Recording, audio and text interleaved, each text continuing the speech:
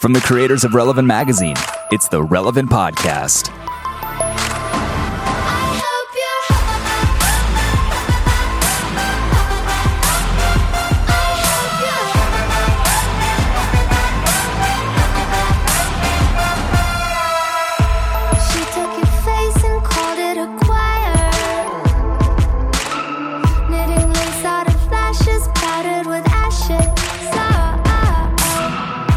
It's the week of Friday, March 6, 2015, and it's the Relevant Podcast.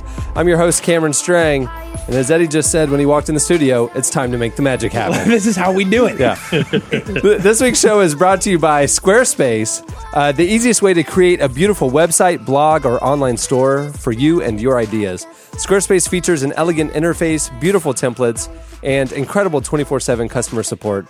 Try Squarespace at squarespace.com and enter offer code RELEVANT at checkout, and you'll get 10% off your order.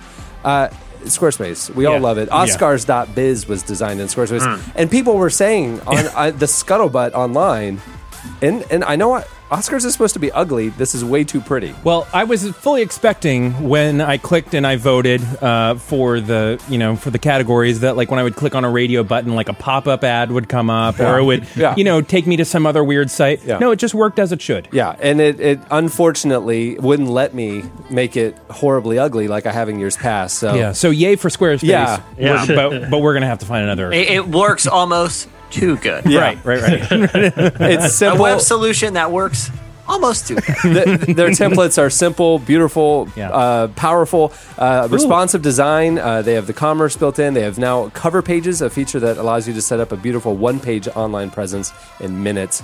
You can start a trial with no credit card required and start building your website today. And again, when you decide to sign up, use offer code RELEVANT, get 10% off your purchase.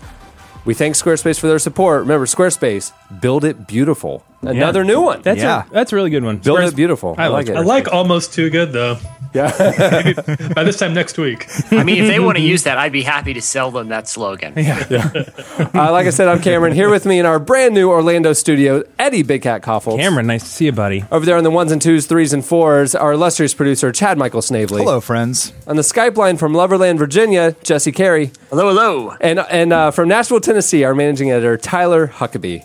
What's up, nerds? Hey. As y'all know, Joy is out on sabbatical, and Shauna this week isn't with us because she's actually in Israel right now.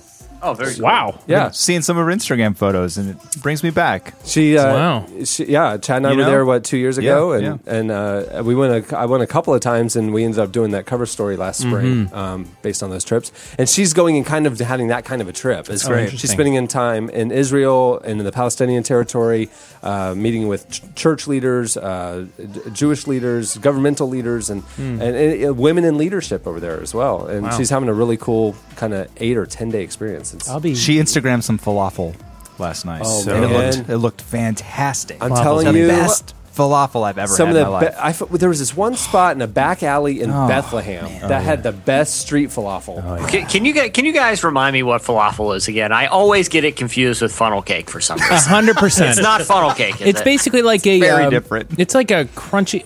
what is it made out of? It's like soybean. Made of falafel plants. Falafel plants, and it's mashed together and then deep fried. And so it's kind of like... It's like fried hummus. It's like a healthy hush puppy. Yeah, it's healthy hush puppies. Done. That's what it is. Yeah. But then they dress it up nicely. And they put it like in a pita, and you can with a little tzatziki sauce. Girl, It's like don't a- even get me started. It's like a hush puppy sub with sauce on it. None of us have had lunch, have we? No, Because this is an awful, terrible idea. We're all kind of hungry. Well, I was going to say, let me ask this. How is the back alley street funnel cakes of Israel?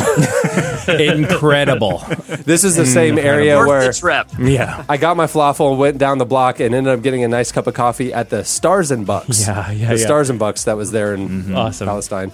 Hey, Tyler, a quick question for Tyler. Did you, like Cameron, the jacket you wore a few weeks ago, did you then ship it to Tyler Tyler so that he could wear it on this week's show, Yeah, or how do you so- guys do with sharing the jacket? Is it time to address the jacket? Is it Jacket- time to, jacket gate, This is 'cause- kind of like the dress of our jacket our in the room. generation's Because the you dress. both are rocking a similar haircut and both have a Fonzie jacket now. Apparently, well- Few people I've noticed have brought up that Cameron and I have a similar haircut. Yeah. And I don't know who had this haircut first, Cameron. I don't know if it was me or you, it was Natalie Maines. or Just if it was kind of the same time. But the jacket, I definitely had this jacket first. I'd like to ask you a question about leather jackets. May I do that Yes, real please. quick? Who are you referring to? I would all of you. You're all my friends, and I want some honest feedback here. Okay. but I don't pull punches. All right, here we go. I have always wanted a leather jacket because Right. they just seem like that's the last jacket you own, right? It's just awesome. It gets better with age.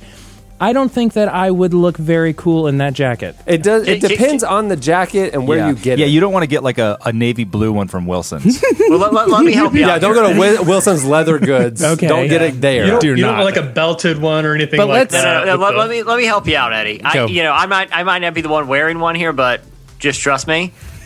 For you, duster. What is It's that? floor length. It's got a belt. You roll up the sleeves. You look like the Highlander coming into places. People are going to be on notice when you come walking through the door. But like, if I went to All Saints and said, "Take me to your big and tall section and let me see what you got," and then I no, put take me to the duster section. All Saints has 30 different styles of well cut, well made leather jackets. And You go in, you say, what I'm looking for is basically a leather trench coat. The look I'm going for is Morpheus. Morpheus. I don't know, man. I would really. I think you could, Eddie. I think you could do it. I think we could make this happen for you if you really wanted it to.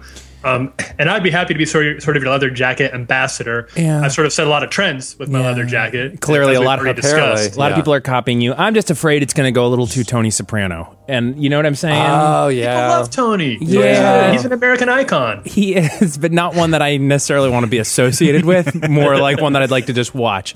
Hey, I feel like you've I feel like I'm talking, but you're just not. I feel like I'm giving you a really good tips here. Or go like the white duster. You're just not like listening. those twins from the Matrix wore. That was cool. or Michael K. Williams in our cover story Michael last K. issue. Williams, yeah. I don't think it was leather, but it was a brown duster, and it looked pretty amazing. If Charity Yeah, Water could great. give me all of Jesse's money to buy that one jacket, that would be amazing. that's true. That'd be awesome. Build one well, or buy Eddie a really sweet looking duster. I'm telling you, when he does a spin, watch out. The magic is there. And Chad is wearing a members only jacket just right. while we're on Jacket Talk. Taking it old school. Yeah. And if you were to top it off with a little fedora with a little feather coming out of it on the side, I think we have a whole new Eddie. It's a whole new. Yeah, but you have podcast. to just have a sawed-off shotgun in your hand. Yeah, as I you And walk. a this was. ponytail. I wanted real feedback, and now I'm just dressed like a doofus. No, Eddie, a ponytail and glasses without arms on them. And just rest on the bridge of your nose. Cool. That's People, when you walk into a room, people are going to take you seriously. I'll tell you that. People aren't going to mess with you. Yeah, I don't think they will. That's what I'm. People mess with me too much, and that's what I want. Is to I be stopped.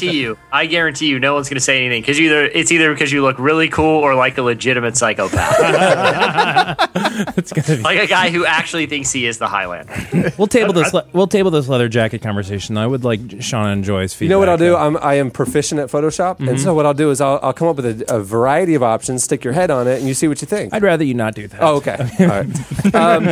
Well, we have a great show in store for you today. Coming up later, we talk to NT Wright. He's back on the Ooh. show, and you didn't get the chance to interview him. No, it's okay. We talk every day. Oh yeah, you, He's my and, best you and friend. Tom. And also coming up later, we talk to Lucius, an awesome new band that we're excited about introducing you guys to. So, but before that, we're thinking it's March now. It's officially, we're in March. Happy March. Next week, we get into the throes of March Madness, so we might have something. So excited. After that, I'm not here. Where are you? I'll be in Iraq and Lebanon that week. Oh, figures. Yeah. Oh wow.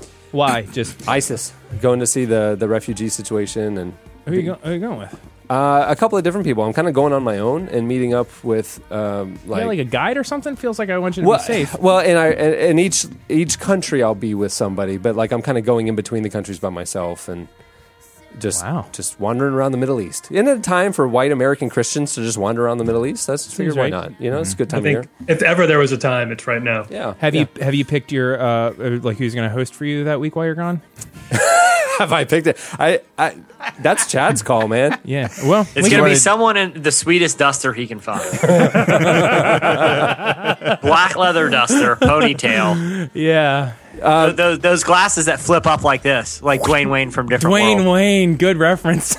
But before we get rolling, we have feedback at the end of the show every week, and this week's feedback about the Canadian hole is one that we need to give attention and time to. Yeah. But something else we notice on social media, on on Twitter at Relevant Podcast, is it seems like aside from just the question of the week, people are always asking us for advice. They're always asking us life tips and questions. And, it's really tough to answer them in 140 characters, Yeah.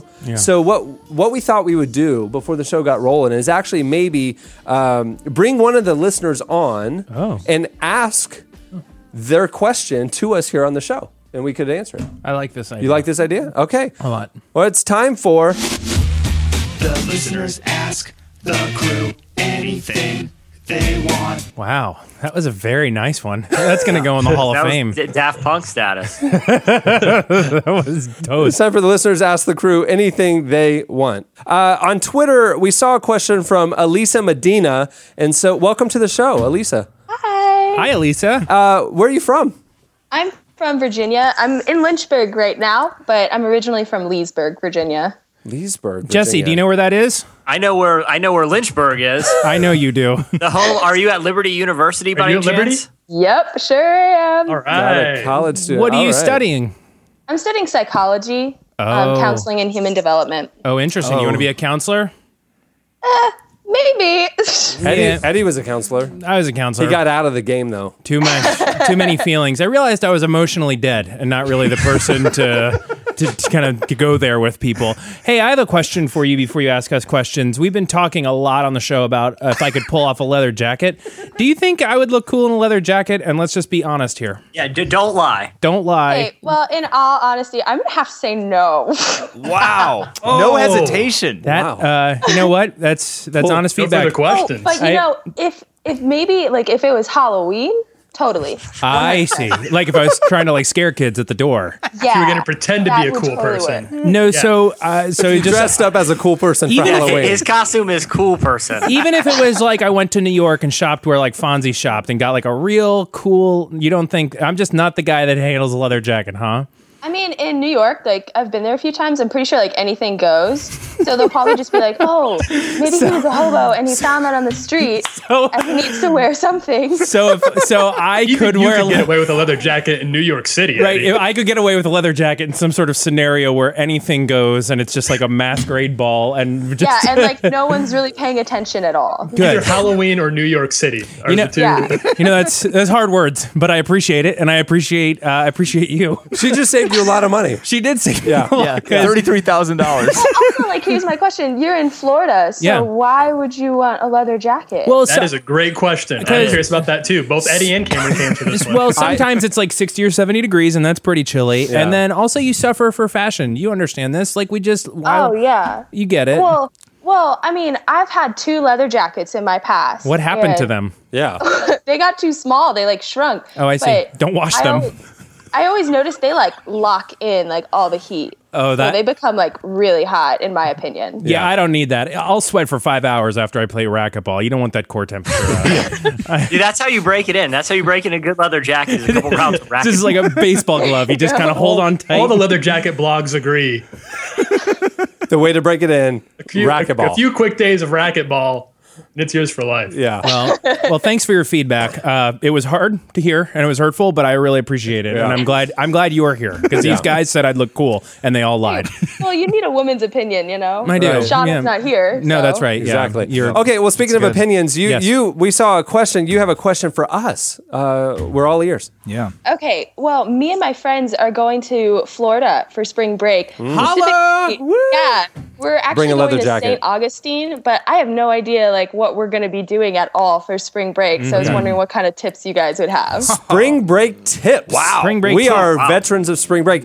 Jesse, of the crew, you really are the expert in spring break tips. Do you have any for Elisa? Yes. I do. I have 4 quick tips, and here's my thing. I'm about making memories. Yeah. I'm about when you look back on this spring break, it's not just going to be a trip to St. Augustine. No. Like, get that out of your head. It's about the journey. No. This really. is about an adventure, and maybe even life or death. Yeah. Oh.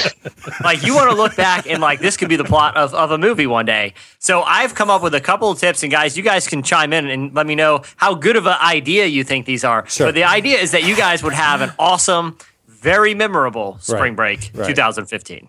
So tip number 1, and you know, I a lot of the stuff I've read like on the AAA website or basic safety tips, you're going to need to disregard for these tips because I've done most of these and nothing bad has ever happened to me. The first tip is to pick up as many hitchhikers as possible. Oh, no, these guys have awesome stories. Oh, yeah. Yeah, it's just you because it's safety in numbers. Yeah. You're going to be fine. And you don't want to go books on tape when you can have the real deal sitting right next to you. You know, so somebody talking to you, somebody giving you stories. You know, and you don't need to listen to literature. Yeah. Right. Yeah. And what I found is when you see a person, the more random sundry items strapped to their back, the better stories they have. That's true. And like if one might be wearing a duster, you know you want to pick up that guy. Yeah. There's Wise. a guy with a duster and a ponytail and glasses that sit on the bridge of his nose with no arms. Pick that guy up. Yeah. That's going to be great. That's It's good. going to be an unforgettable experience. I Pick up, promise you that. hey, Jesse, what if they're on a stretch of highway where there aren't any hitchhikers? I would put out a Craigslist ad and let them know you're coming through town. Hey, me and a bunch of my friends will be here at this place if you want to catch a ride to St. Augustine with us. If you're going south. No problem. All right. You know, one of my friends actually has on his bucket list to pick up a hitchhiker. That's something he legitimately wants to do. A bucket list is the thing you do right before you die, so that's an appropriate bucket list item. Which is convenient. Yeah. Exactly. Yeah. I would not want But to I do think that. he's thinking too small. I think you want more than one hitchhiker. One hitchhiker is not going to change the game. Right. I think you have 3 cars. You're going to need to bring a 4th car just for the That's a hitchhikers. big gamble. Like, what if you get it done? Yeah. That's true. That's true. Exactly right. Safety in numbers. You can't really just. Right. We've all been there. Listen, dude, I thought you'd have some way cooler stories. I'm going to go ahead and drop you off on the next exit. You haven't murdered anyone? Next. All right, what's your next tip? Okay, so next tip is, and this is one that I've learned from, you know, my past going on different trips. Learn some human videos. Oh.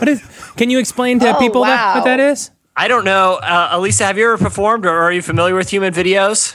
Yeah, I think we all have been there. Yeah, it's a youth group rite of passage. Yeah. I don't know what it is. Yeah, well, you didn't grow up in the church circles Jesse did. So, yeah, Jesse, go ahead and explain for Eddie what a human video is. Basically, a human video is and Eddie, you're probably into you'll be really into this because you're into the theater arts.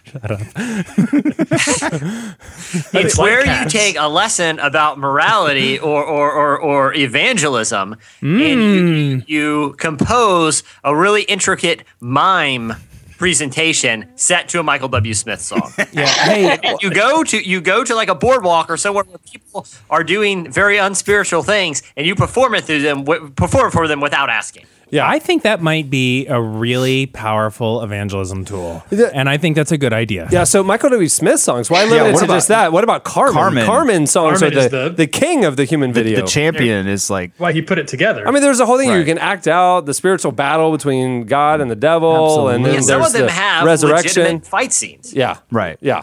Elisa, have you performed a human video before? Yeah, and you know, strangely enough, I remember like the opening part, we did a Reliant K song. Oh. Yes. Oh, that's edgy. interesting. Kind of updating it for the kids. I get it. I think it was Sadie Hawkins' dance, strangely enough. I don't even remember like what the connection was at all biblically.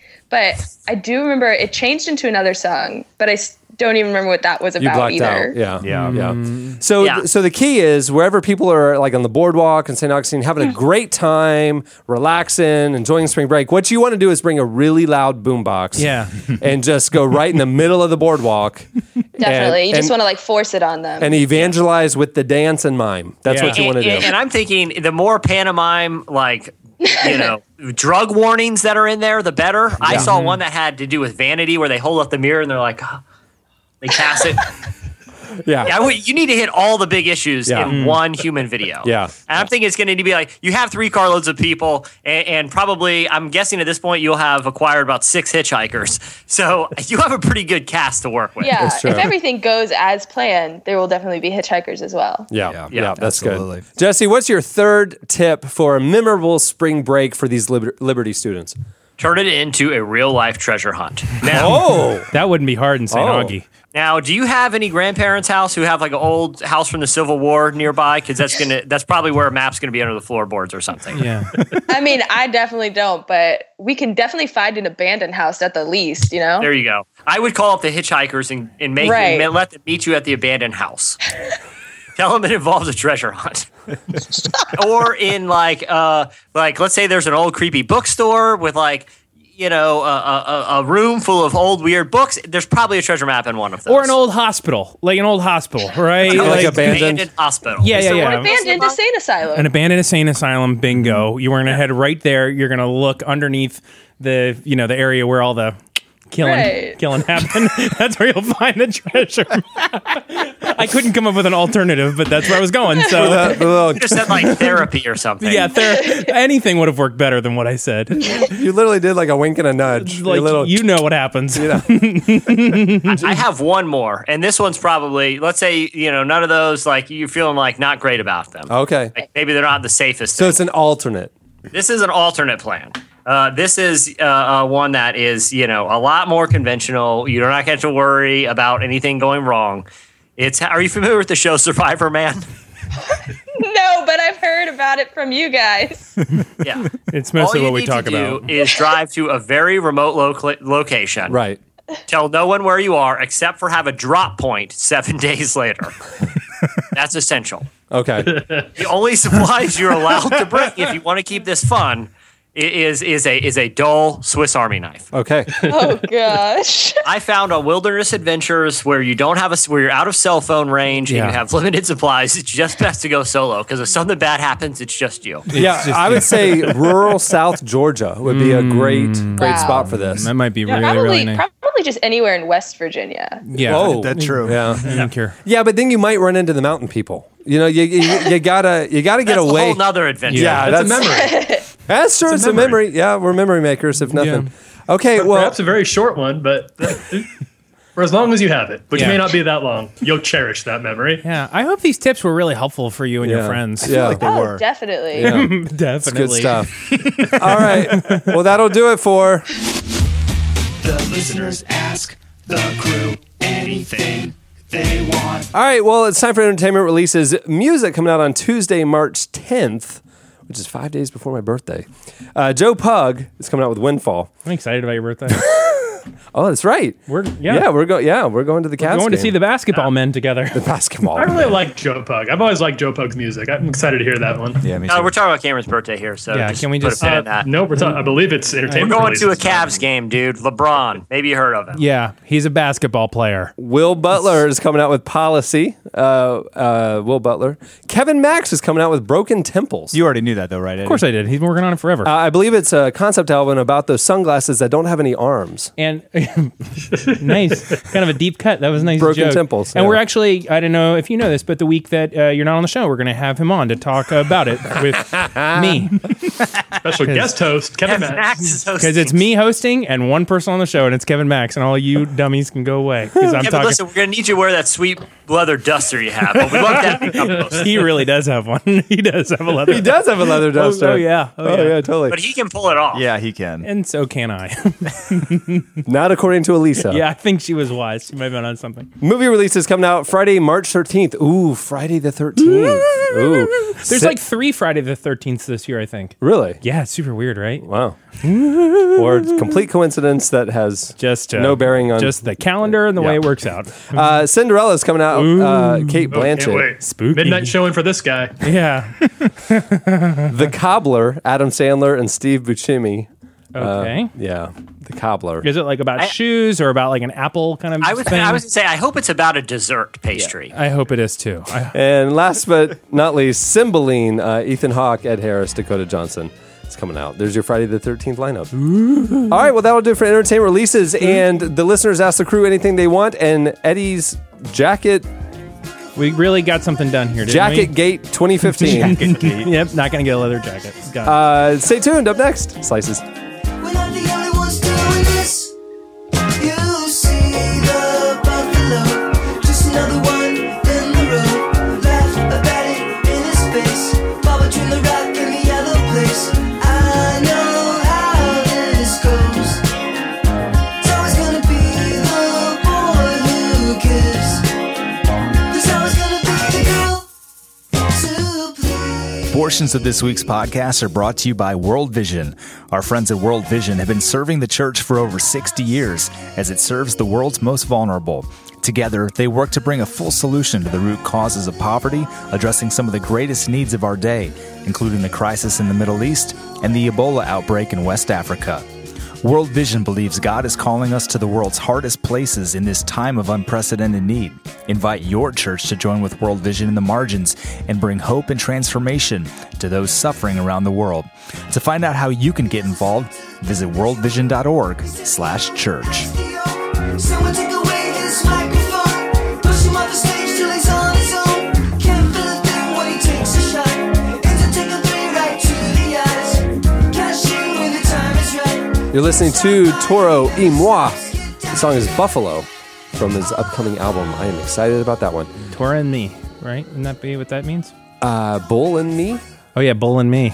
Maybe. That's what it translates to. Yeah. I think that's true. At the beginning of the podcast, you heard Purity Ring with Flood on the Floor from the new album. Okay, it's time for Slices.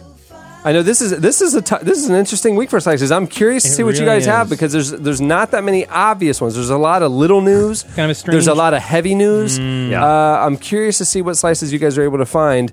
What do you have, Jesse? I actually have a twofer, but they're related about one of my favorite topics, which is great food. Oh, nice. So the first one comes from the World Mobile Congress, which met in Barcelona, Italy, this past week, and it's a mobile innovation summit where people come with their best inventions. And one of the coolest things, the most buzzed about things coming out of the World Mobile Congress. This is a very official, very important thing where we talk about the future of human technological innovation is the clickin' pizza. Oh, Finally. Okay. I don't understand what that is. You have my attention. Intrigued. Yeah, I know. So it is a magnet button that you put on your refrigerator. Yes. You pre-program it with whatever your favorite pizza is, and then they've worked out a deal with Pizza Hut. And all you have to do, and it connects to your Wi-Fi. All you have to do is walk by your refrigerator, press the button, and it automatically orders the pizza from Pizza Hut. Okay, question. Charges your card. Question.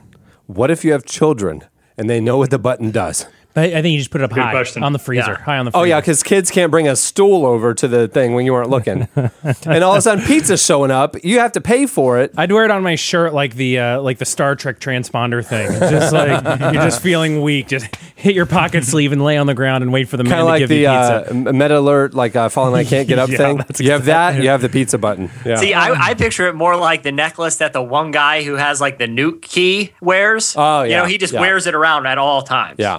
The amount of time we are spending technologically to make a pizza Pizza button. the easiest thing in the world is phenomenal. Because I learned, you guys taught me a couple months ago that you can order online. I didn't even know that, and I was just like, isn't that so silly?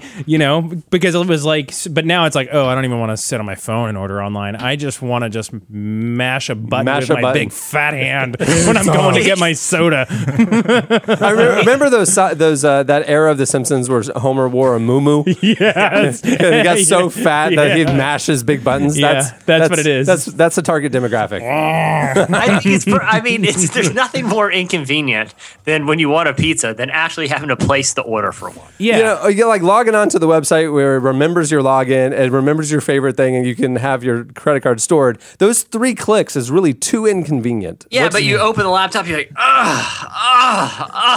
why can't I just have a button for I'm this? so sleepy. And then Joy shared, remember when we were talking about the online, that she called child, she likes to call the place, but so that she can strike up a friendship and then use that friendship to get extra cheese. To get extra stuff. How can you get extra cheese when you're just mashing on a button? That's true. When you can't manipulate someone's frail loneliness, how are you supposed to get freebies? Right.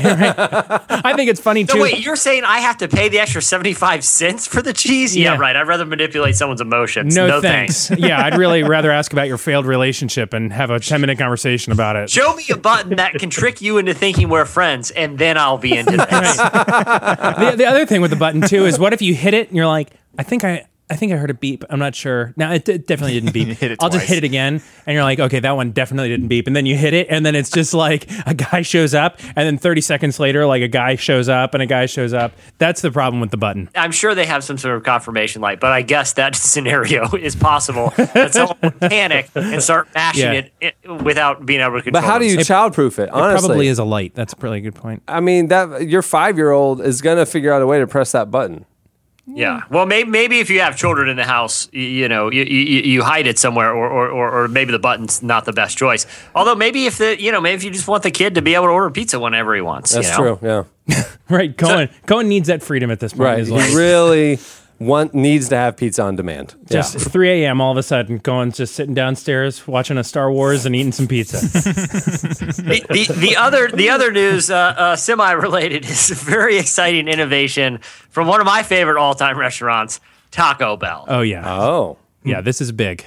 Taco Bell's been a master of food innovation for a long time now, but generally their new products have something to do with the illusion that this is Mexican food, right? Like the Mexican pizza or their gordita, or this is maybe not food they actually serve in Mexico, but at least they're using key ingredients from traditional Mexican dishes, right?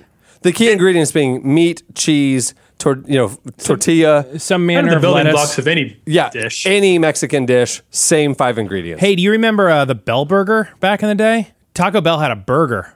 It was just a really junky white hamburger bun with like meat, a little bit of cheese and lettuce on it, and then it was all made into. That thing was amazing. The Bell Burger back in the 80s, it exists. Well, you might be excited about this because it's with their newest product. They've decided just to forgo the whole Mexican thing, even though it's Taco Bell. Yeah, and it's like they literally sat into a boardroom and was like, "What are the best things you can think of?" And they came up with berry Captain Crunch flavored cereal, bingo, okay. Frosting, nailed it. Okay, yeah. Donut holes. Yep. Sure. And deep frying something. Finish. That's it. They were right. So the new meal from Taco Bell is deep fried Captain Crunch balls filled with frosting, and it's the berry kind of Captain Crunch, not the gross regular kind, berry kind that doesn't cut the roof of your mouth. Perfect. Thank God for Taco Bell. I say that every day, but I've never meant it more than I do right now. It's literally like they're not even trying, like nutritional value, any sort of like brand consistency, none of that matters anymore. Fast food is at a place where if you want to be successful, step up your game, folks. Just get all the nasty awesomeness and put it into one product and see who can come up with the coolest thing. Well, KFC tried to do that with their little bowls where it was like, the chicken and then the gravy and the mashed potatoes and the coleslaw all in one thing, and it's one big bite. But here's the difference with this one. I feel like frosting, donut holes, Captain Crunch, the berry flavored thing, none of these are actually food, right? Like these are things that are edible, maybe like technically you can eat them without doing harm to yourself. Yeah. But you wouldn't say that that's like food in any understanding of by any definition of the word. No. Hey, for the non-nutritional snobs out there that are worried about how edible something is, or if it's meant to be ingested into a human body, this is not for you. This slice is not for you. Yeah, that crowd doesn't eat a Taco Bell, Right. Yeah. But at least like with a taco, you have meat, which I would imagine at some point was probably on an animal. Kind of. You have a meat-like substance. I think that Taco Bell, though, when they released that Dorito taco, I think probably when they released it, they're like, oh, no one will eat this. It'll just be a news story. And then when the country devoured it, they're like, oh, they're going to eat anything. Yeah. So now we got to just mash together everything. It's like they just walked down the aisle of 7-Eleven, went this, put this in the deep fryer. And give it to big fat America. They'll eat it all. It's literally like what 9-year-olds would do if their mom left them alone in the kitchen for a little bit. Like, They would just put it all in a blender. They would come up with a way to order a pizza with just hitting a button. Yeah. And they would blend all of these ingredients for breakfast. Yeah. And put it in a deep fryer. You're right. What a great job. I'm in. We'll try them. But by the way, I to defend the type of food that I eat from people like Tyler who are worried about diabetes and heart disease. Yeah. Death. Did you hear what Warren Buffett, the richest man in the world, eats every day? No. He drinks 5 Cokes a day. He snacks on potato chips throughout the day, and every morning he eats the same breakfast, a bowl of chocolate ice cream. So take that, Tyler. No the man, way. The man has billions of dollars. He said, he said the older people get, the less happy they seem. And the happiest people on earth are 9-year-olds. So I've patterned, I wanted to figure that out, and I've patterned my eating after a 9-year-old because they are the happiest. That's what he said. Well, when you are a billionaire, you can afford to do those sorts of things. It's true. I think you could afford to have chocolate. Wait, how does a billion? So, a billion. Oh, man. 5 Cokes in one day? Yeah, wow. That's Hope I can hit the lottery. yeah. This leather jacket wasn't free, guys, okay? Yeah. I'm on a very tight budget. All right. What do you have, Tyler? All right. Well, from the entertainment world, this is a slice about an upcoming film that I know we're all really excited about and can't wait to see. The third in the planned trilogy, possibly more than that, the ongoing franchise of the Sharknado series. Oh, yeah. Yes. Sharknado 3 is currently brewing. As I understand, it is supposed to release in June, as has become the custom of the times. But guys, I have some sad news to report. Sharknado 3 is in trouble. It is struggling. What do you mean? I'm so sorry to hear that. They just finished. They have finished filming. The filming is done. Tara Reid, I think, is maybe the only star who returned for the third franchise. Probably the only one. I'm sorry. I thought you said star who returned. It's the only character who was involved in the first and the second one. I don't know if she was even in the first one. But there is she was. But trouble has struck in the form of a union. The post-production crew actually staged a strike in which they have walked out of their offices and are picketing, have formed a picket line in Hollywood in front of the TV studio because they don't think they're getting the insurance that they deserve. The director has attributed this to how fast they're trying to get this movie from print to screen, basically. He was quoted, the director said, "We shot this in February and we're delivering it in June. A studio movie like this would take 2.5 years. We simply did not have time to finalize contracts." So exactly what the details were, we don't seem to know. But without a post-production crew to work on Sharknado 3, I don't know that there's much of a movie there, because I think the Sharknado franchise leans pretty heavily on computer animation and CGI, unless those are real sharks flying around in the first two, and that they're willing to do that again. But I don't think there was, because when Tara Reid was interviewed about what's going on, she says, "Well, I don't really know what the outcome of this film is going to be until they put the sharks in. Actually, I have no idea what it's going to look like at all until you see it." Which I guess is the true of anything. You want to know a little inside scoop about Sharknado 3? Yeah. Yes. So the plot is that it starts in Washington, D.C. Okay. And bad things happen there. The president is played by Mark Cuban of the Dallas Mavericks. Oh, yeah. And then the Sharknado works its way down the East Coast, and the climax of the film happens in Orlando, Florida. No. Is this true? Absolutely. They shot it in February here in Orlando, and there was a call for extras. You could have been in Sharknado 3. It ends up... How did we not know this? It was in the news. So it ends up... What news? OrlandoSentinel.com. It ends up, the final scene, the big climax, where it all happens is at Universal Orlando Resort, which is owned by the parent company of the sci-fi network, NBC Universal. So, of course, there's whatever.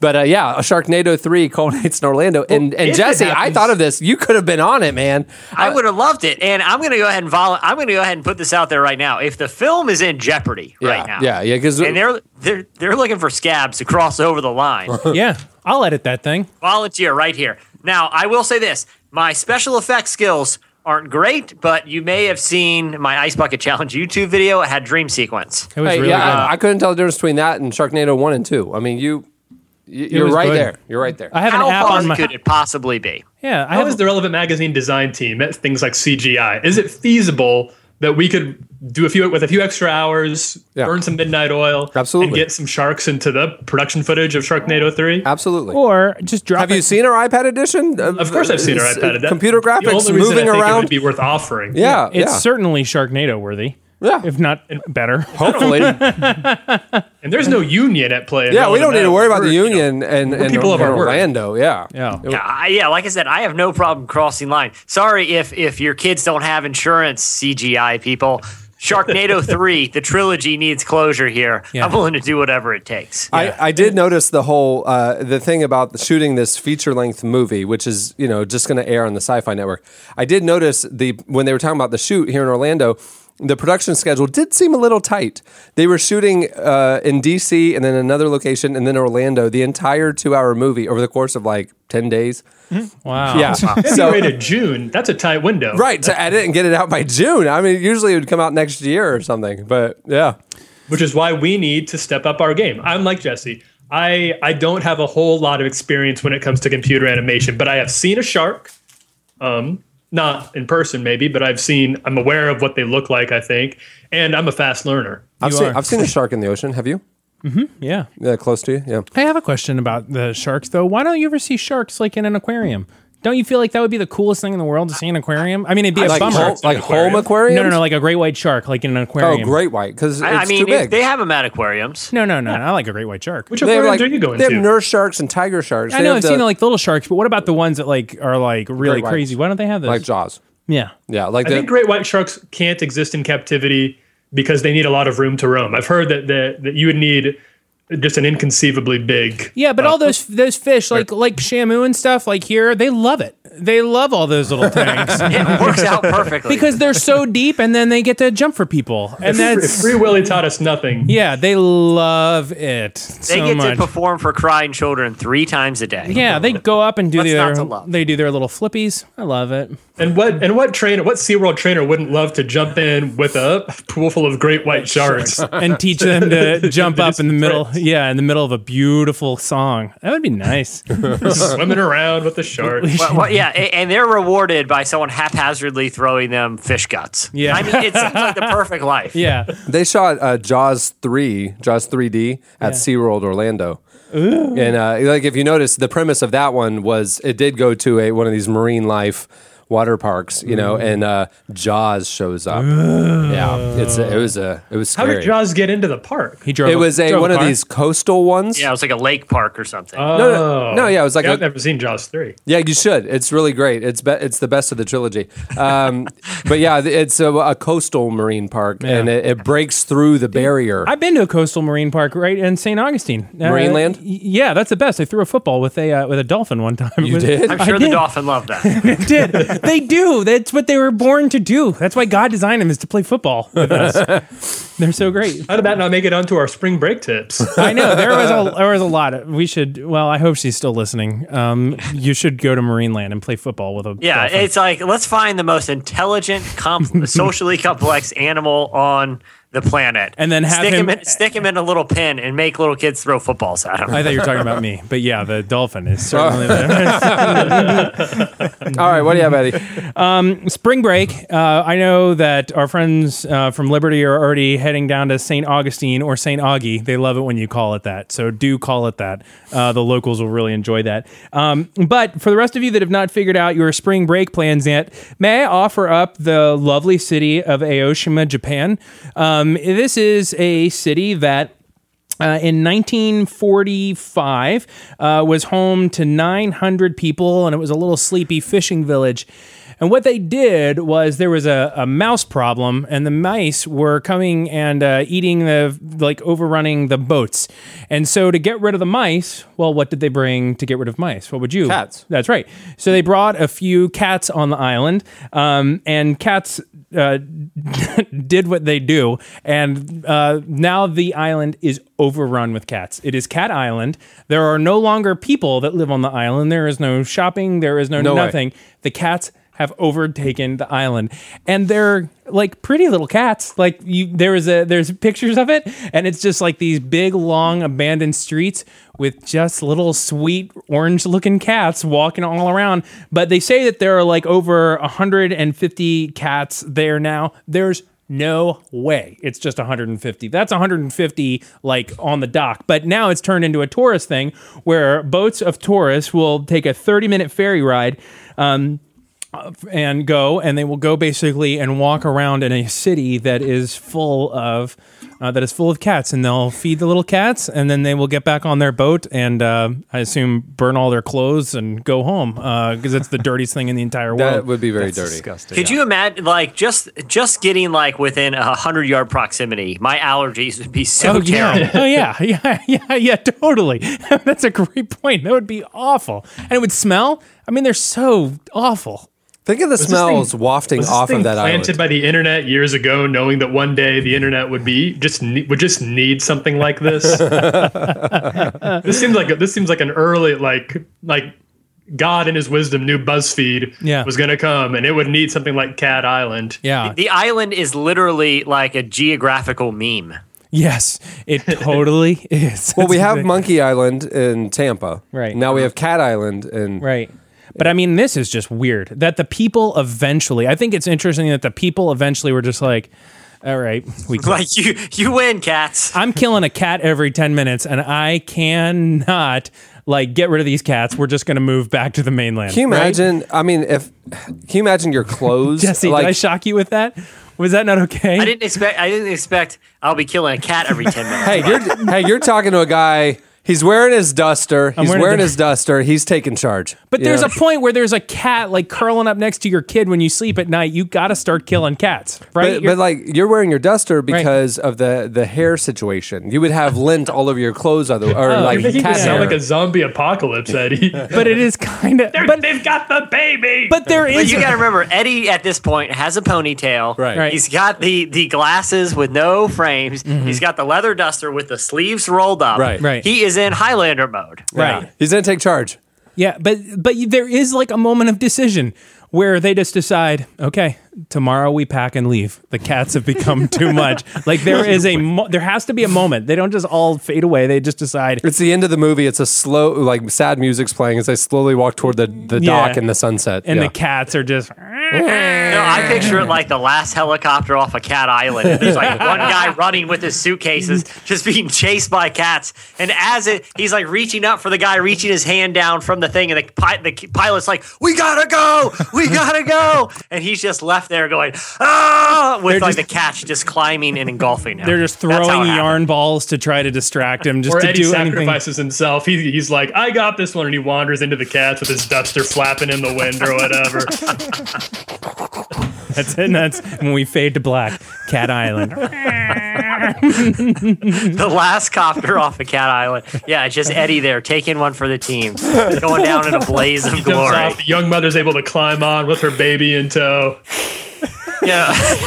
Eddie's sitting there and he's just got all these like bells and pieces of yarn and the cat's all running for him. Then you see Eddie pull out a grenade and just hold it up in his fist. Yeah. The last great sacrifice. As the copter moves it away, they see the mushroom cloud and they've known what Eddie did for humanity and people's allergies. And it's a slow zoom into my face and you just see it like licking my cheek. Like and you just incinerating. My eyes close. And that's the end of I think this sounds like a pretty great movie. Such a good movie. We got to get over there, Jess. All right. That's Cat Island. There you go. Well, that'll do it for Slices. Stay tuned. You did forget that you would definitely say, as you got off the helicopter, "Here, kitty, kitty." Yeah, I was going to say, you have to, right before you pull the tooth of the grenade, you go, "Here, kitty, kitty."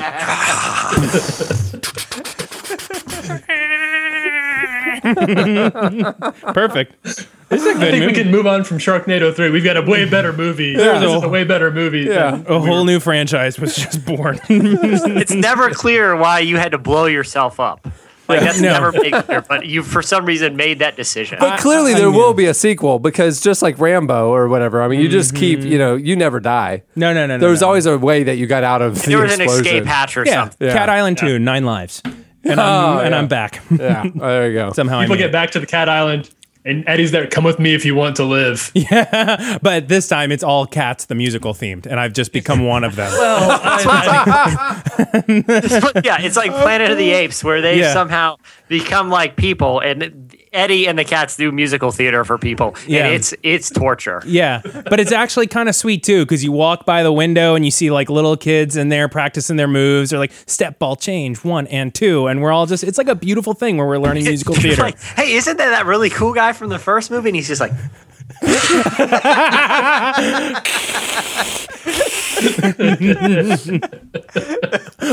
but I've become their king. So like when you get to me finally, I'm just sitting. No. The The king is installment 3. Oh yeah, yeah, King of Cat Island. You sit on a throne, and it's one of those carpeted, climby things. Oh yeah, one of those cat play structures with covered in carpet. Right, that's your throne. Right, yeah, that's right.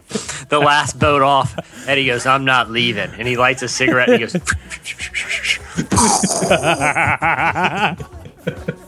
One, he's like the conquistador that burned the boat, so no one's leaving. We're not leaving till every cat's gone. We had a mission. All right, well that'll do it for Slices. Stay tuned. Up next, N.T. Wright. We crave the fiction when we need the truth. You need to find a different boy's heart to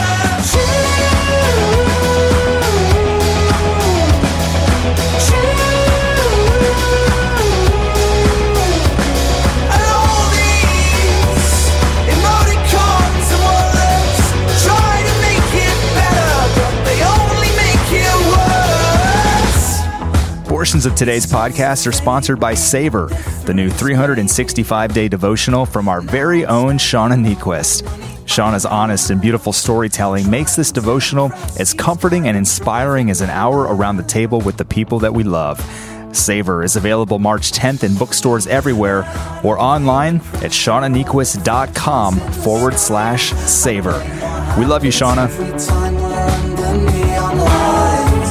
We crave attention in a room with a view. You need to find a different boy's heart to You listen to the Wombats. The song is Emoticons from their album Glitterbug. Ooh, I give that a smiley face. Yeah, I don't think Glitterbug is an emoticon, but It will be. This week's interview is brought to you by Harry's, our favorite shaving company in all the world. For many of us, shaving is a pain. It's uncomfortable, it causes nicks, cuts, scrapes, razor burn, and razor blades today are outrageously expensive. Enter Harry's. So they're keeping with the movie thing. Enter stage left, Harry's. Started by two guys who wanted a better product without paying an arm and a leg to get it. Harry's makes their own blades in their own German factory. They're high quality, high performing, crafted by shaving experts. It's also a fraction of the drugstore cost and no pesky plexiglass cabinets to unlock either. Harry's has an awesome deal. You can get a starter set, and it's only $15 to get a razor, moisturizing shave cream, and 3 razor blades. Why pay $32 for an 8-pack of blades when it's half the price at Harry's? You can experience a clean, close, comfortable shave with Harry's. Go to harrys.com now, and Harry's will give you $5 off if you type in our coupon code RELEVANT with your first purchase. That's HARRYS.com and enter coupon code RELEVANT at checkout for $5 off and start shaving better today. N.T. Wright is a leading New Testament scholar and retired Anglican bishop. He's now a research professor of New Testament and early church Christianity at St. Mary's College in the University of St. Andrews in Scotland.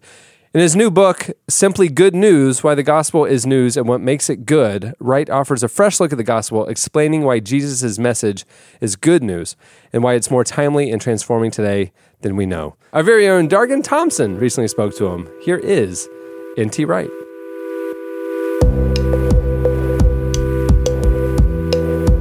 In the book, you talk about like how we've kind of distorted the gospel. There's a lot to unpack there, but could you kind of give me a brief rundown of, how you think we have distorted the gospel? Yes, I mean the basic point of the book is the difference between good news and good advice. And the Christian gospel, the word gospel originally meant good news, and that's news about something that has happened as a result of which everything is different, including who we are, but it's much bigger than that. And we have turned that into good advice, like taking out a life insurance policy on your ultimate future, as it were. You might like to sign up for this option because it'll be better for you, or indeed just good advice about this is how you might find a better way of organizing your spirituality or something like that. Now, there's nothing wrong with good advice, but it's not the same as good news. And as I try to set out in the book, news is about something that has happened, as a result of which we now know that something is going to be radically different in the future. And we live between the news about something that has happened and the promise that therefore something will happen. And we have to live with that news. We have to be good news people. And any advice that comes within that much larger framework. So that, I use examples like, for instance, if you have a child who is very sick and in hospital and not expected to live, and then you get the news, you get the phone call that actually they've turned the corner and the doctors have managed to sort it out and they're going to get better. That news transforms everything. It's news about something that has happened, as a result of which you know that something will happen. This child will, in a week or a month, be coming back home, and the whole who you are in the present is radically altered by that news. And so the news about Jesus and what God has done in and through Jesus creates a whole new world, and we are invited into that world rather than it simply being advice about us. So it's news about God and Jesus and about the world, rather than simply advice as to what we can do with our lives.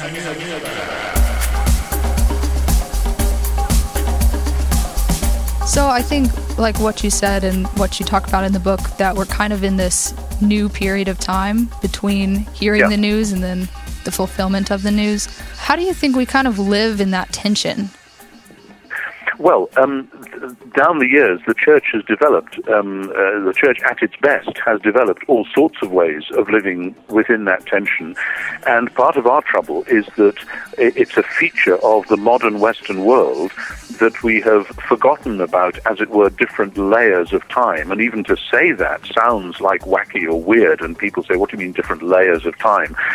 Because the way that we live in today's world is just time as a straight line, and things get further and further away as you move on forwards, and the future is a long way away. But most cultures, through most periods of history, and certainly the early Christians, and right through actually till just 200 or 300 years ago, people knew perfectly well that actually things could change with time, and that you might be much closer to a foundation event, even though it was a long time chronologically ago. It might be much closer to your reality. It's hard for us. We don't even have good language to express this. But the way the church does this, of course, is through worship, through the sacraments, through all sorts of Christian practices, which, like the Jews, when the Jews celebrate Passover, one of the things they say is that what God did in bringing the Israelites out of Egypt all those years ago, this was not simply our ancestors a long time ago, it was us. We were there too. Or that event, as it were, comes forward and becomes a reality again in our lives. And as I say, we today find it difficult to conceptualize that, but the church's life of worship and prayer and sacraments and scripture reading is a way of actually making that a reality, so that even though we find it hard to describe what's going on, the reality of that fusion of times, God's time and our time, is a very present reality.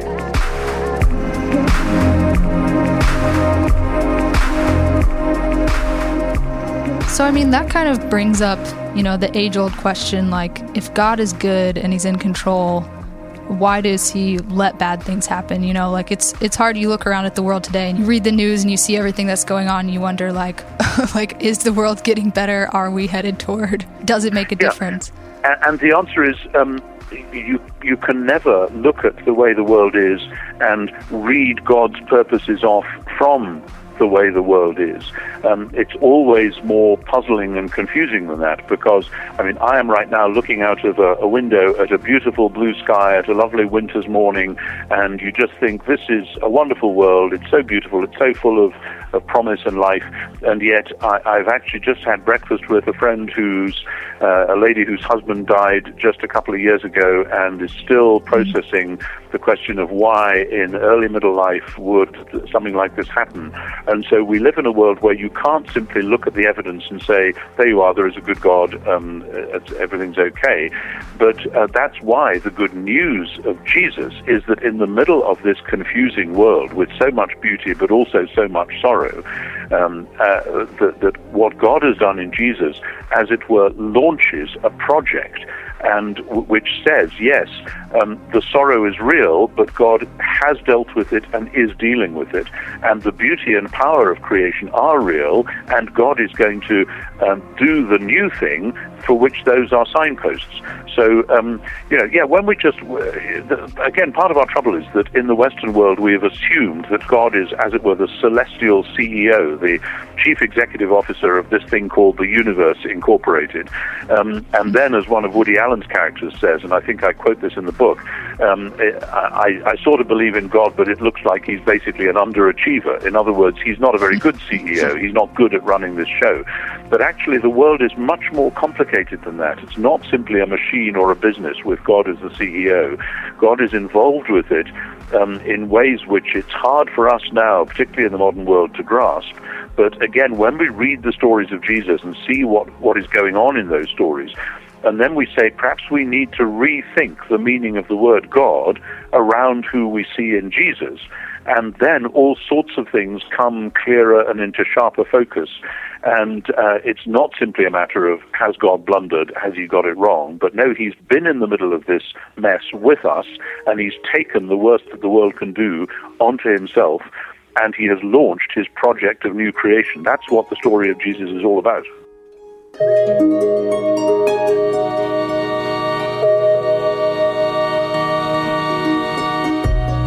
So how do you think, the church can do better at presenting the gospel as good news, accurately and clearly?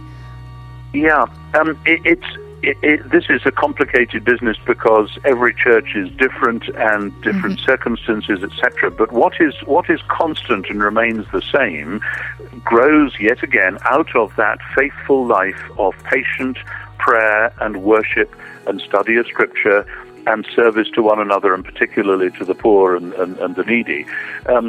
And when the church is doing those things and is learning to pray in this way, we are actually becoming part of the good news, and people pick up the fact that this isn't just about, here's some advice as to how you might slightly reorder your life, but about the fact that a new reality has been let loose in the world, and that if we just step inside that, then we discover that things actually can be different and already are different. And as a pastor, as a preacher, I would say there are 1,000 different ways in which we have to say that, in which we have to do that. And it's often as we're doing it that then people wake up to what it is we've been trying to say. I mean, if you look at Jesus' ministry, again and again, he was doing things which made people say, what on earth's going on? And then his teaching would explain the fact that something new was happening, that God was becoming king in a new way. That's what Jesus' announcement of the kingdom of God is all about.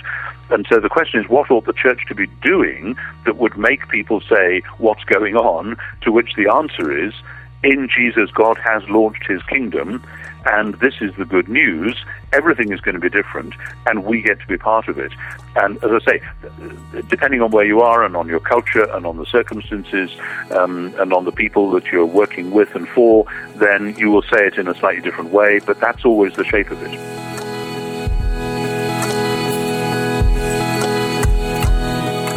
That was N.T. Wright. Make sure to check out his new book, Simply Good News, wherever books are sold.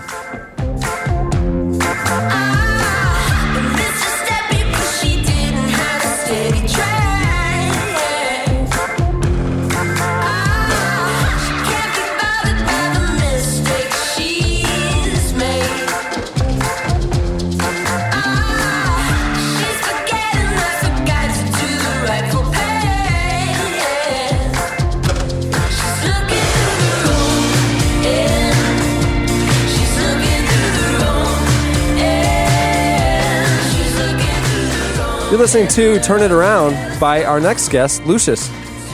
Lucius is a triple threat of vocal harmonies, infectious hooks, and dance-inducing percussion. Ooh. Pair those traits with their irresistible live show, and it's easy to see why NPR Music calls Lucius, quote, a fabulous band playing such infectious pop songs, and Paste hails the group as blissful. The charismatic co-founders and lead vocalists Jess Wolf and Holly Lasik sing in unison, two voices as one, which is really cool and unique. Tyler recently spoke to Holly. Yeah, it was I was looking forward to this one because I stumbled across them kind of by accident because I'd been hearing about this band called St. Lucius. And I tried to look them up, and then I found Lucius instead, and I actually like Lucius way better. Can I say that? I can say that. It's my opinion. The bitter St. Lucius feud continues. Well done. I stand by it. So we reached out to talk to them, and they gave us. And if you want to, you should definitely listen to the album. You should definitely catch the live show because what they do live is something not a lot of bands do. They just bring a lot of showmanship to their live show. Eddie, you'd love it. Lots of theatrics. Yeah, I think I would. I think that's a good. And singing in unison is really hard. I know that from my chorus days. It's harder than you think. All right. Well, here's part of Tyler's conversation with Lucius.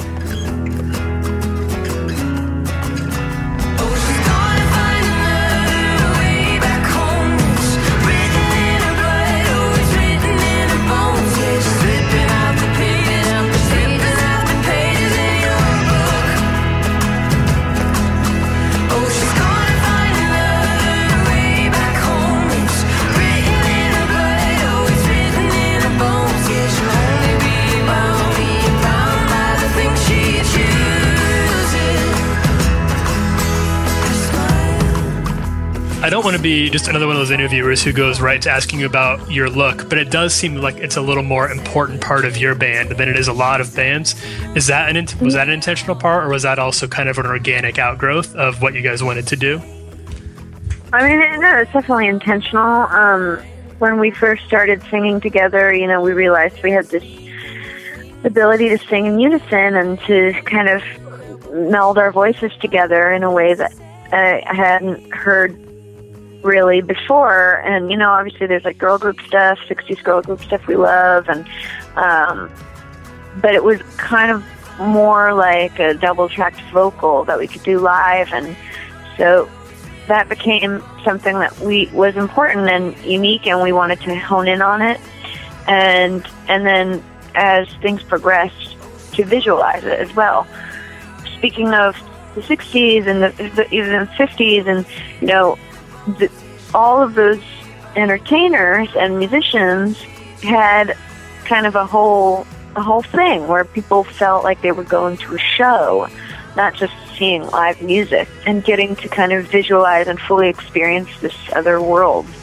And that was something that we always looked up to, and people like David Bowie and Elvis and James Brown and like the Supremes, and people at a show, and we wanted to do that for the audience and also for ourselves, to kind of transport ourselves as well when we're on stage and make it an experience. So I think that's where that came from. But the mirror image and the duality and the matching outfits all comes from that idea of like two voices as one, and symmetry and duality. Everyone in the band plays like two things. There's two drums, there's two keyboards, there's two basses, there's two guitars, there's two voices, So it's kind of just all encompassing that idea.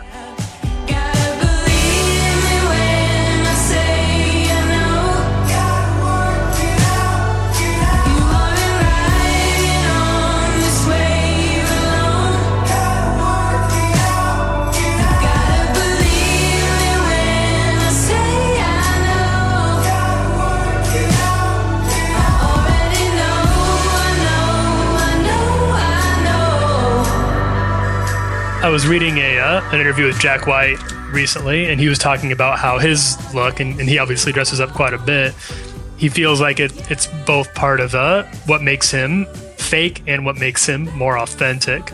Do you feel like the look is it like an act that you put on, or do you feel like you're pretending, or do you feel like it comes from a pretty honest, real place? I think that it does come from an honest place. It's our honest aesthetic. It's things that we like. a look that we like, something we feel comfortable in. But at the same time, it is sort of a character that it kind of takes over you on stage. So you are getting in that mind space before you even hit the stage. Like, we're all looking at each other and we're dressed up and we're like, okay, now we're in this different headspace, and it helps to perform. But the other thing about it that I was thinking a couple months ago, and somebody else had asked me this question in France, and I thought, when you see a choir and they're all wearing matching robes, and it's like the sound that comes out of a choir would not exist without all the individuals. Every individual is so important to that sound because of the different timbres coming together, creating this unique sound. But at the same time, because they're dressed uniformly, when you go to see them, you're seeing it as a unit and hearing it as a unit and hearing it as one voice. And so that was something that I think we are also mimicking, or creating, so that people kind of see this presentation on stage and hear it all together as a unit.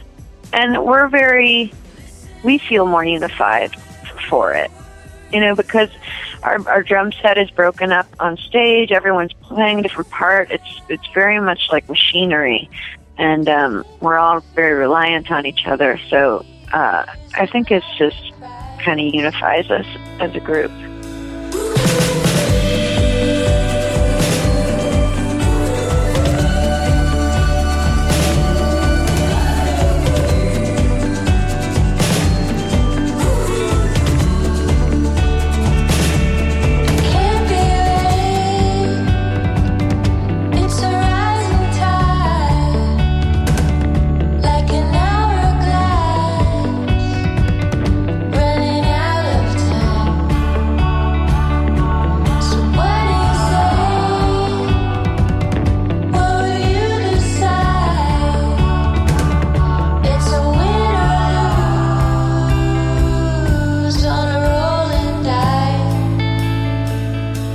How about the music itself? Do you feel like that sound is something you want to continue to work with and explore for your next album, or are you even thinking about the next album yet?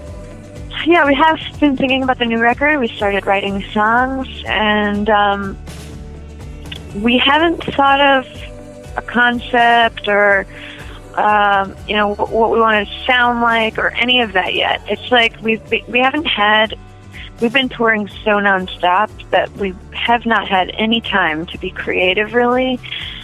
But at the same time, we've been absorbing so much information and so many different emotions and just all over the place, figuratively, literally. And so there's a lot in there to kind of get out.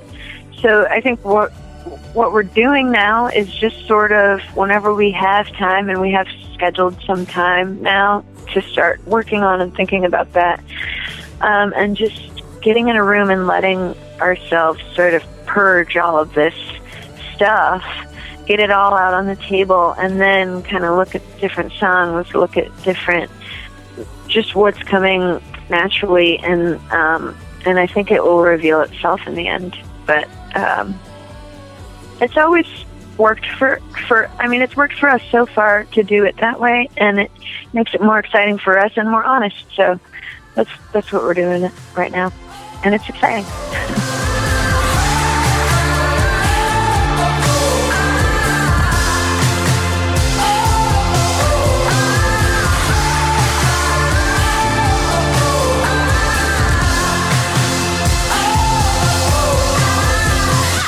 That was Lucius. Make sure to check out their debut album, Will the Woman, available now.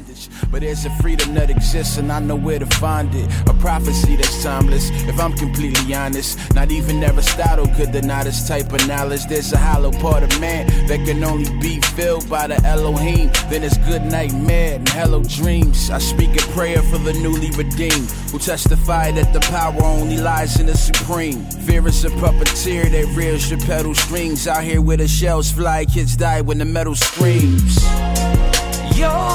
You're listening to Eshawn Burgundy. The song is The Healthy.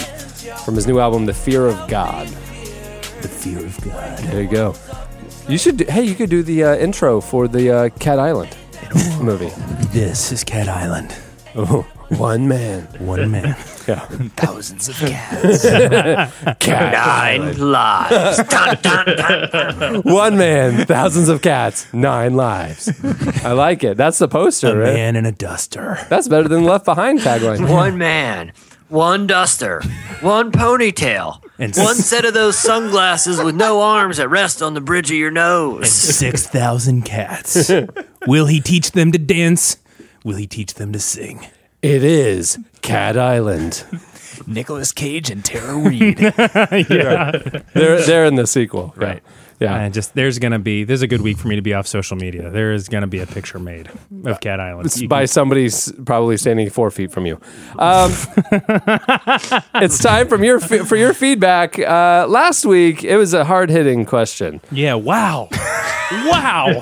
Last week, we asked you, what's the deal with that hole in Canada? We brought you a slice, the hard-hitting news about a large hole, 35-foot-long hole. Big old hole. That was found in Toronto with no explanation. With no What's up with that big old hole? and it was such a mystery at the time of our recording that we were pontificating what the possible explanation could be, what the purpose of this large hole, which had a pulley system and like electricity was run into it, and it was totally a sump empty. pump to keep it dry. Yeah. To review, your idea was that the homeless lived down there and kept their stuff down there. My thing is, it's pretty cold in Canada.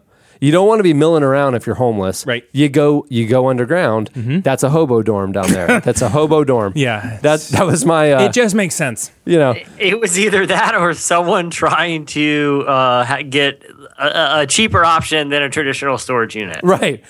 Yeah. I mean, you don't want to pay the man $12 a month. I mean, times 12, that's a homeless $150 just to hold stuff when I could just dig my own hole for free. Dig my own hole in the middle of this field. That's crazy. Yeah.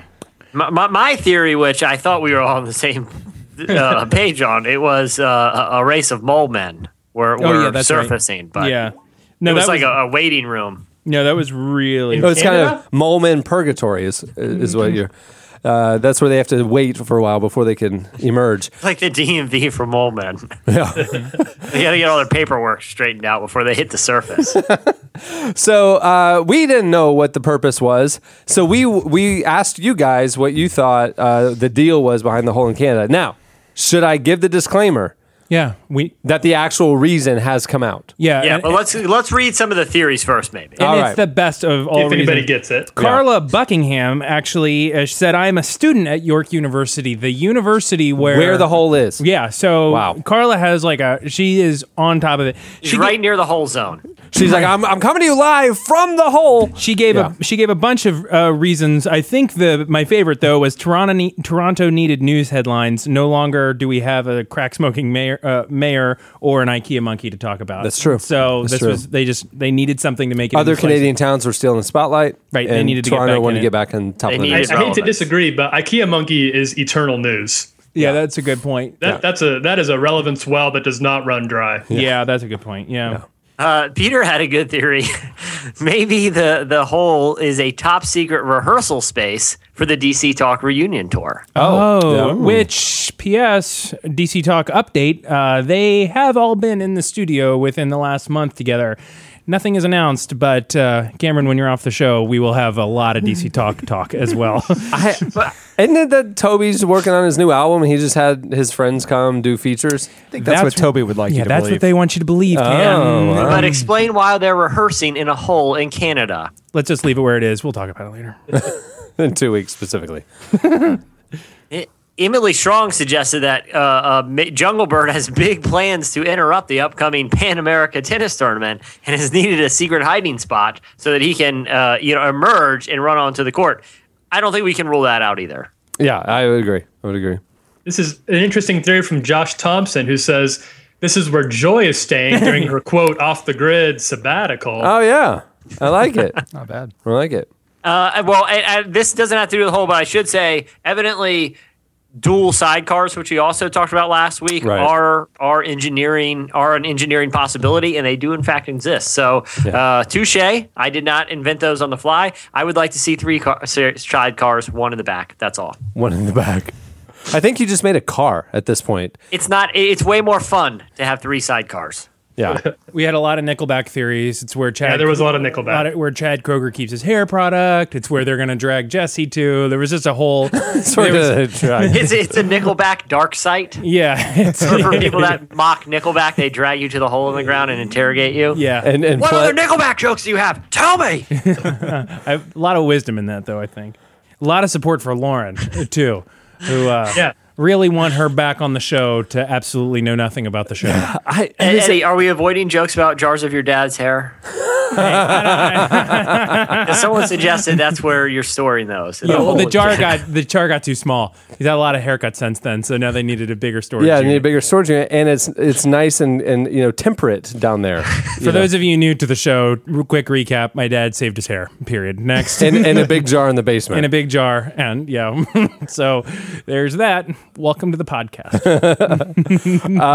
Yeah, okay, but so then the actual news broke. Maybe my favorite possible scenario that I hadn't even thought of. Yeah. The scenario, what happened was these guys finally came forward and were like, we just dug it. We just wanted to hang out. We thought it'd be fun. It was a fun place to hang out. Yeah. Well, the initial quote was, it was personal reasons. Yeah, that was the initial quote. Which you're just like, okay, we've all gone to... I think the less we know about it, the better. Yeah, 2 or 3 places. No, you guys just, whatever, do your thing. We may have already dug a little too deep here, so to speak. Well, yeah, if you're digging a massive hole for personal reasons, we don't want to know anymore. You got to get 30 feet underground and dig a cave, and then, because they're not going 6 feet deep. They're not doing.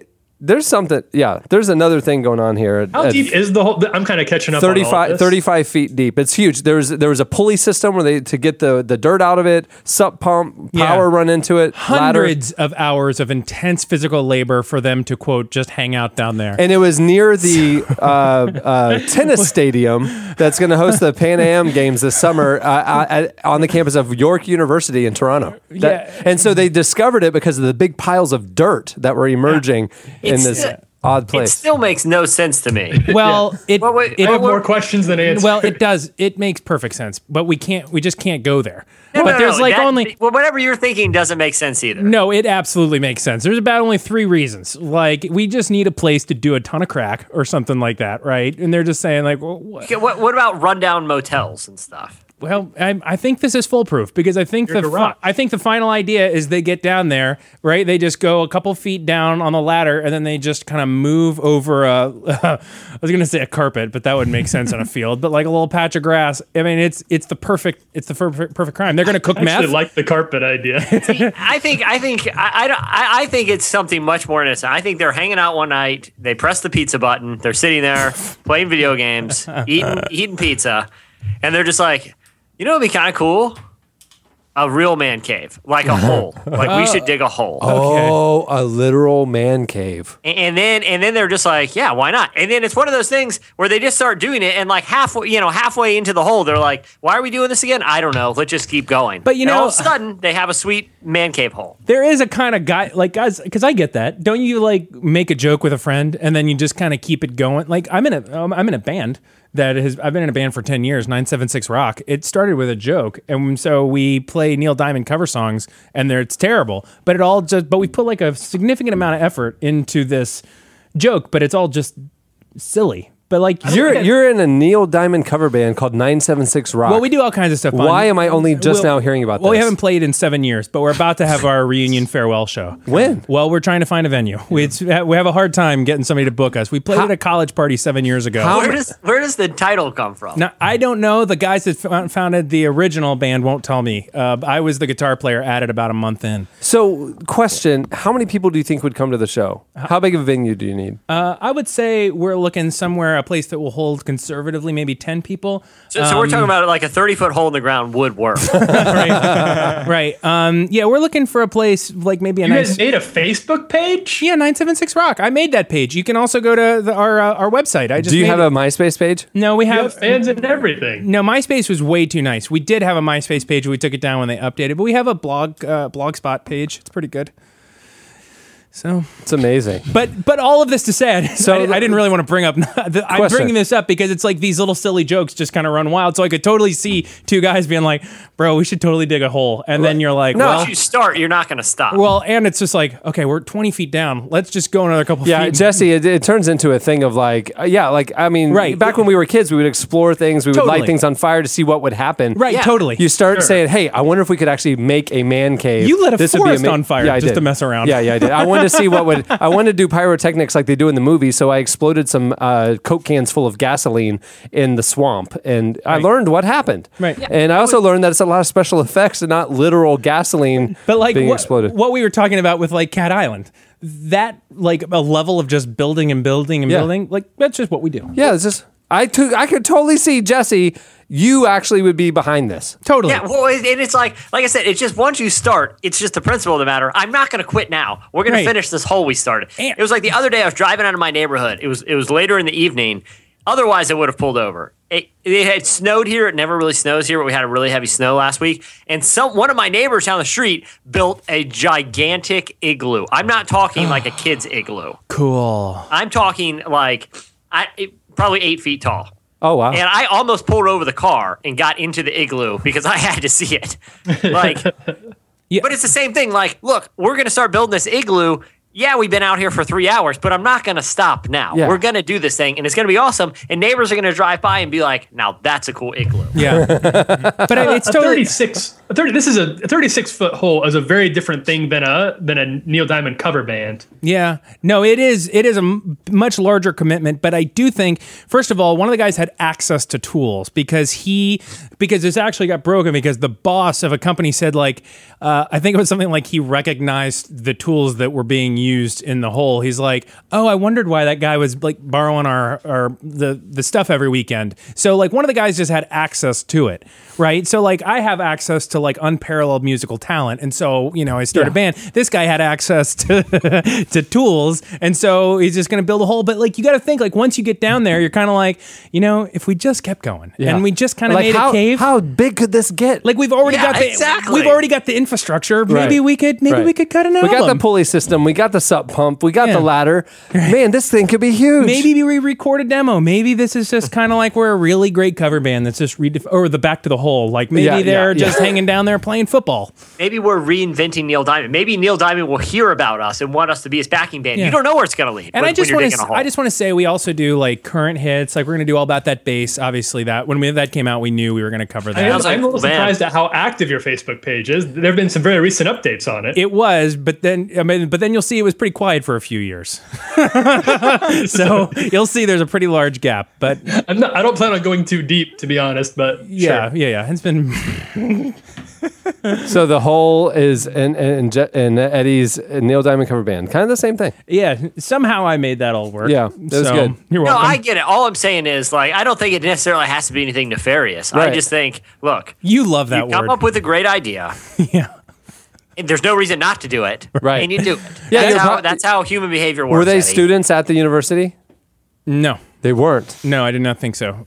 If you and Adam were hanging out, just broing down for a week, about day 3, something like this would percolate. You hatch a plan. Day 7, you're a slice. Day 2, you hatch a plan. Day 3, you start executing said plan. Yeah. Day 7, you're a slice. Because day 1 is all Rambo riffs, but day 2, you're kind of out of Rambo material, and you start talking about like, man, what if we actually did just get rent a Red camera for 3 days and shoot something? Day 5, it's Rambo 7. Like you've done it. Or Sharknado 3. Yeah, things like this escalate very quickly. There's no reason to think anything weird's going on. Right. It's just two dudes that thought it'd be cool to build a hole, and you know what, Eddie? It was cool. And it was. So we salute them. assuming they weren't smoking crack down there. This feels like one of those slices that could end up having some sort of dark coda at the end, but let's assume for right now. Let's just assume right now they were just two on the up and up. Two funny guys. They found a secret chamber of bodies. But other than that, it was just nothing Other than but that, cool. it was a pretty cool hole. Yeah. All right, well, that'll do it for your feedback. It's time for this week's editorial question of the week. Okay, well, earlier we stumbled upon, the best art imitates life. Like it really, there's a connection, there's a thing. That is so true. And when we learned about Cat Island, I mean, clearly it opened up the fact that this needs to be a movie. Yeah. We know the leading man. It's Eddie in a duster. Obviously. Yeah. That's been written in the stars since before time. Yeah. I mean, your love for cats and actual cats and, where do I end? Where does Cat Island begin? I don't know. Yeah, I don't know. Yeah. So we want to know from you, we want you to pitch. Clearly there's not one Cat Island movie. This is going to be a franchise. So we want you to pitch one of the Cat Island movies. So we're talking concept, title, maybe tagline. Right.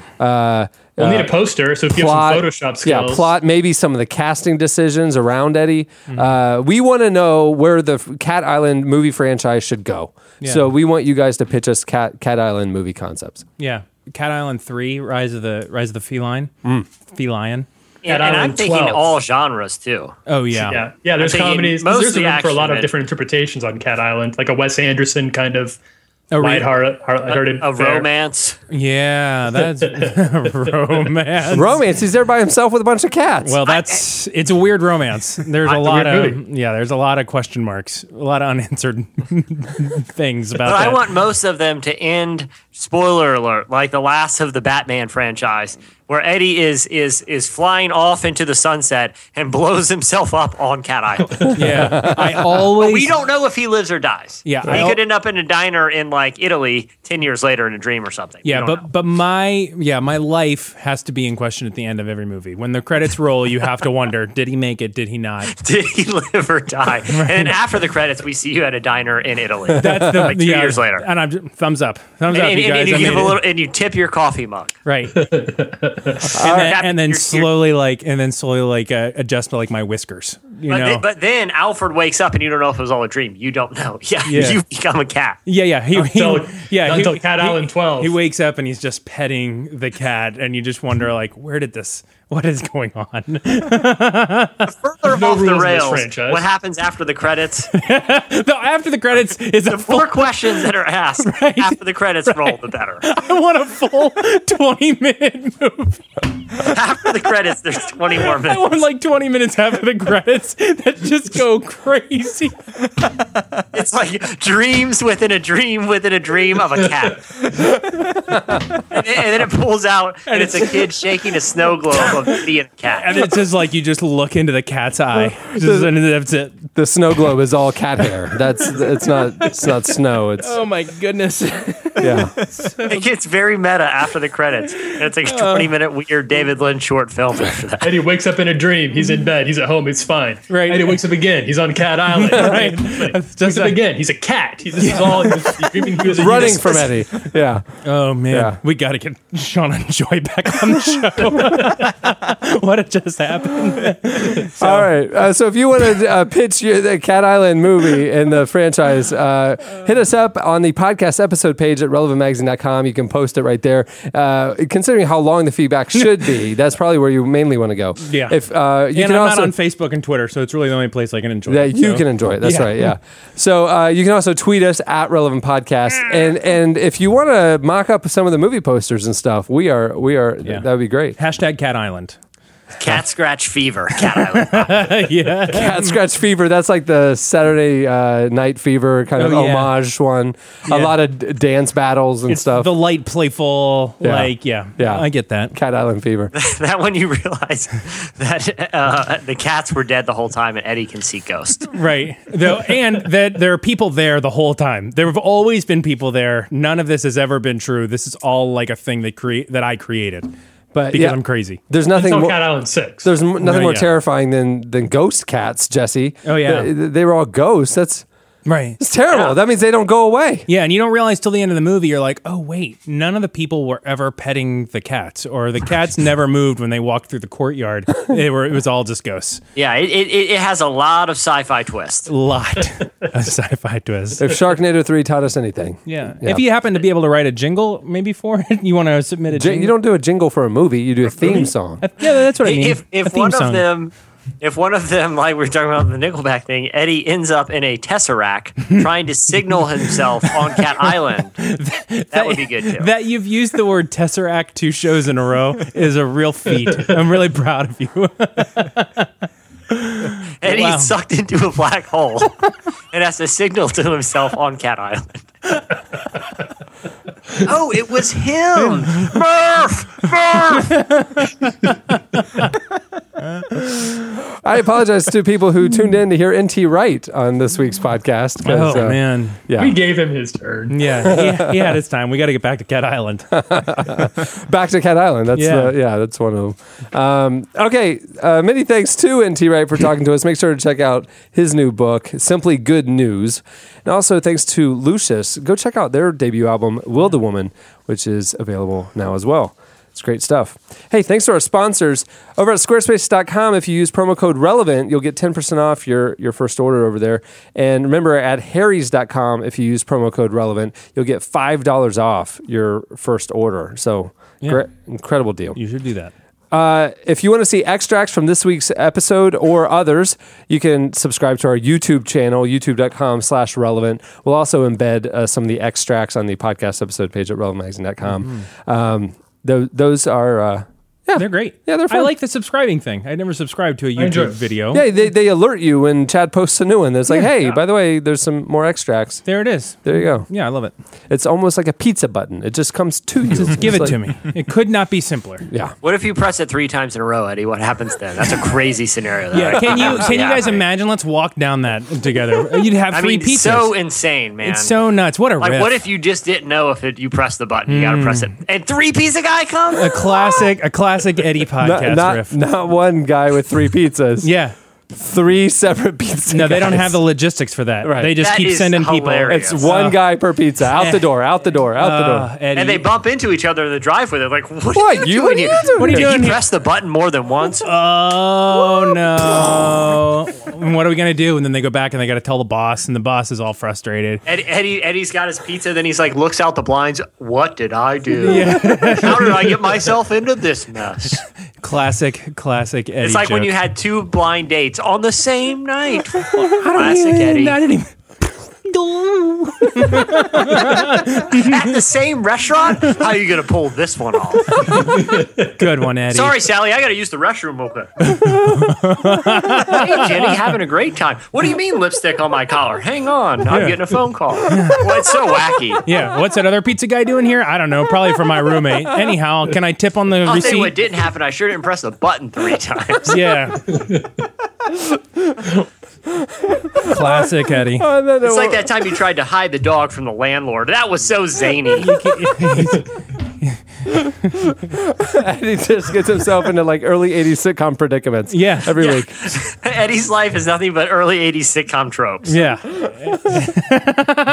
That's exactly. And then there's always a soft music moment at the end of the episode where he learns the moral of the story. Yeah, I sit down and Jesse has a nice chat with me. Yeah. It's like that summer you went to camp and had to battle it out in a sports tournament with the jocks from across the lake. That was funny. Yeah, that was Those pranks hilarious. really showed them. Or you went to the movie theater with a little kid on your shoulders and a giant trench coat to cover both of you, and you're like, 1 ticket to 1 R-rated movie, please. I am an adult. And that is the duster he wears today on Cat Island. Dun, dun, dun. Cat Island 15. Yeah, Cat Island 15 is you as a child sitting on the shoulder of your buddy, taking on the You cats. thought you were going to an R-rated ticket to an R-rated movie, but it was a ferry ticket. Yeah. And you couldn't see, so you got on the ferry to Cat Island, and you've lived there ever since. I tried Your to get family off of has this no island. idea what became of you. Yeah. Little do they know. You were too ashamed to go back because they found out you were going to an R-rated movie. You decided just to live your life on Cat Island and not go back to the embarrassment. Yeah, and all their movies are R-rated too on Cat Island. Really? They all star adult Garfield. Oh, adult Garfield. It's really disturbing. Man. All right, well, that'll do it. I'm Cameron Strang. I'm Eddie Big Cat Goffles. Chad Michael Snavely. I'm Jesse Carey. And I'm Tyler Huckabee. For Shauna and Joy, who want no part of this episode. Yeah, they're out. We'll see you next week.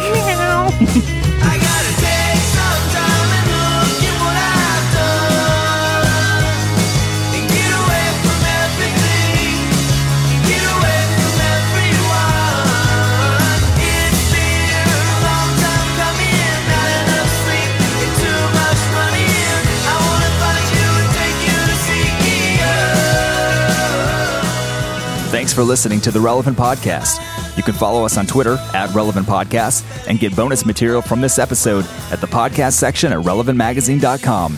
And don't forget to check out the magazine. It's available on newsstands and at the iTunes App Store, or you can subscribe online at relevantmagazine.com/subscribe.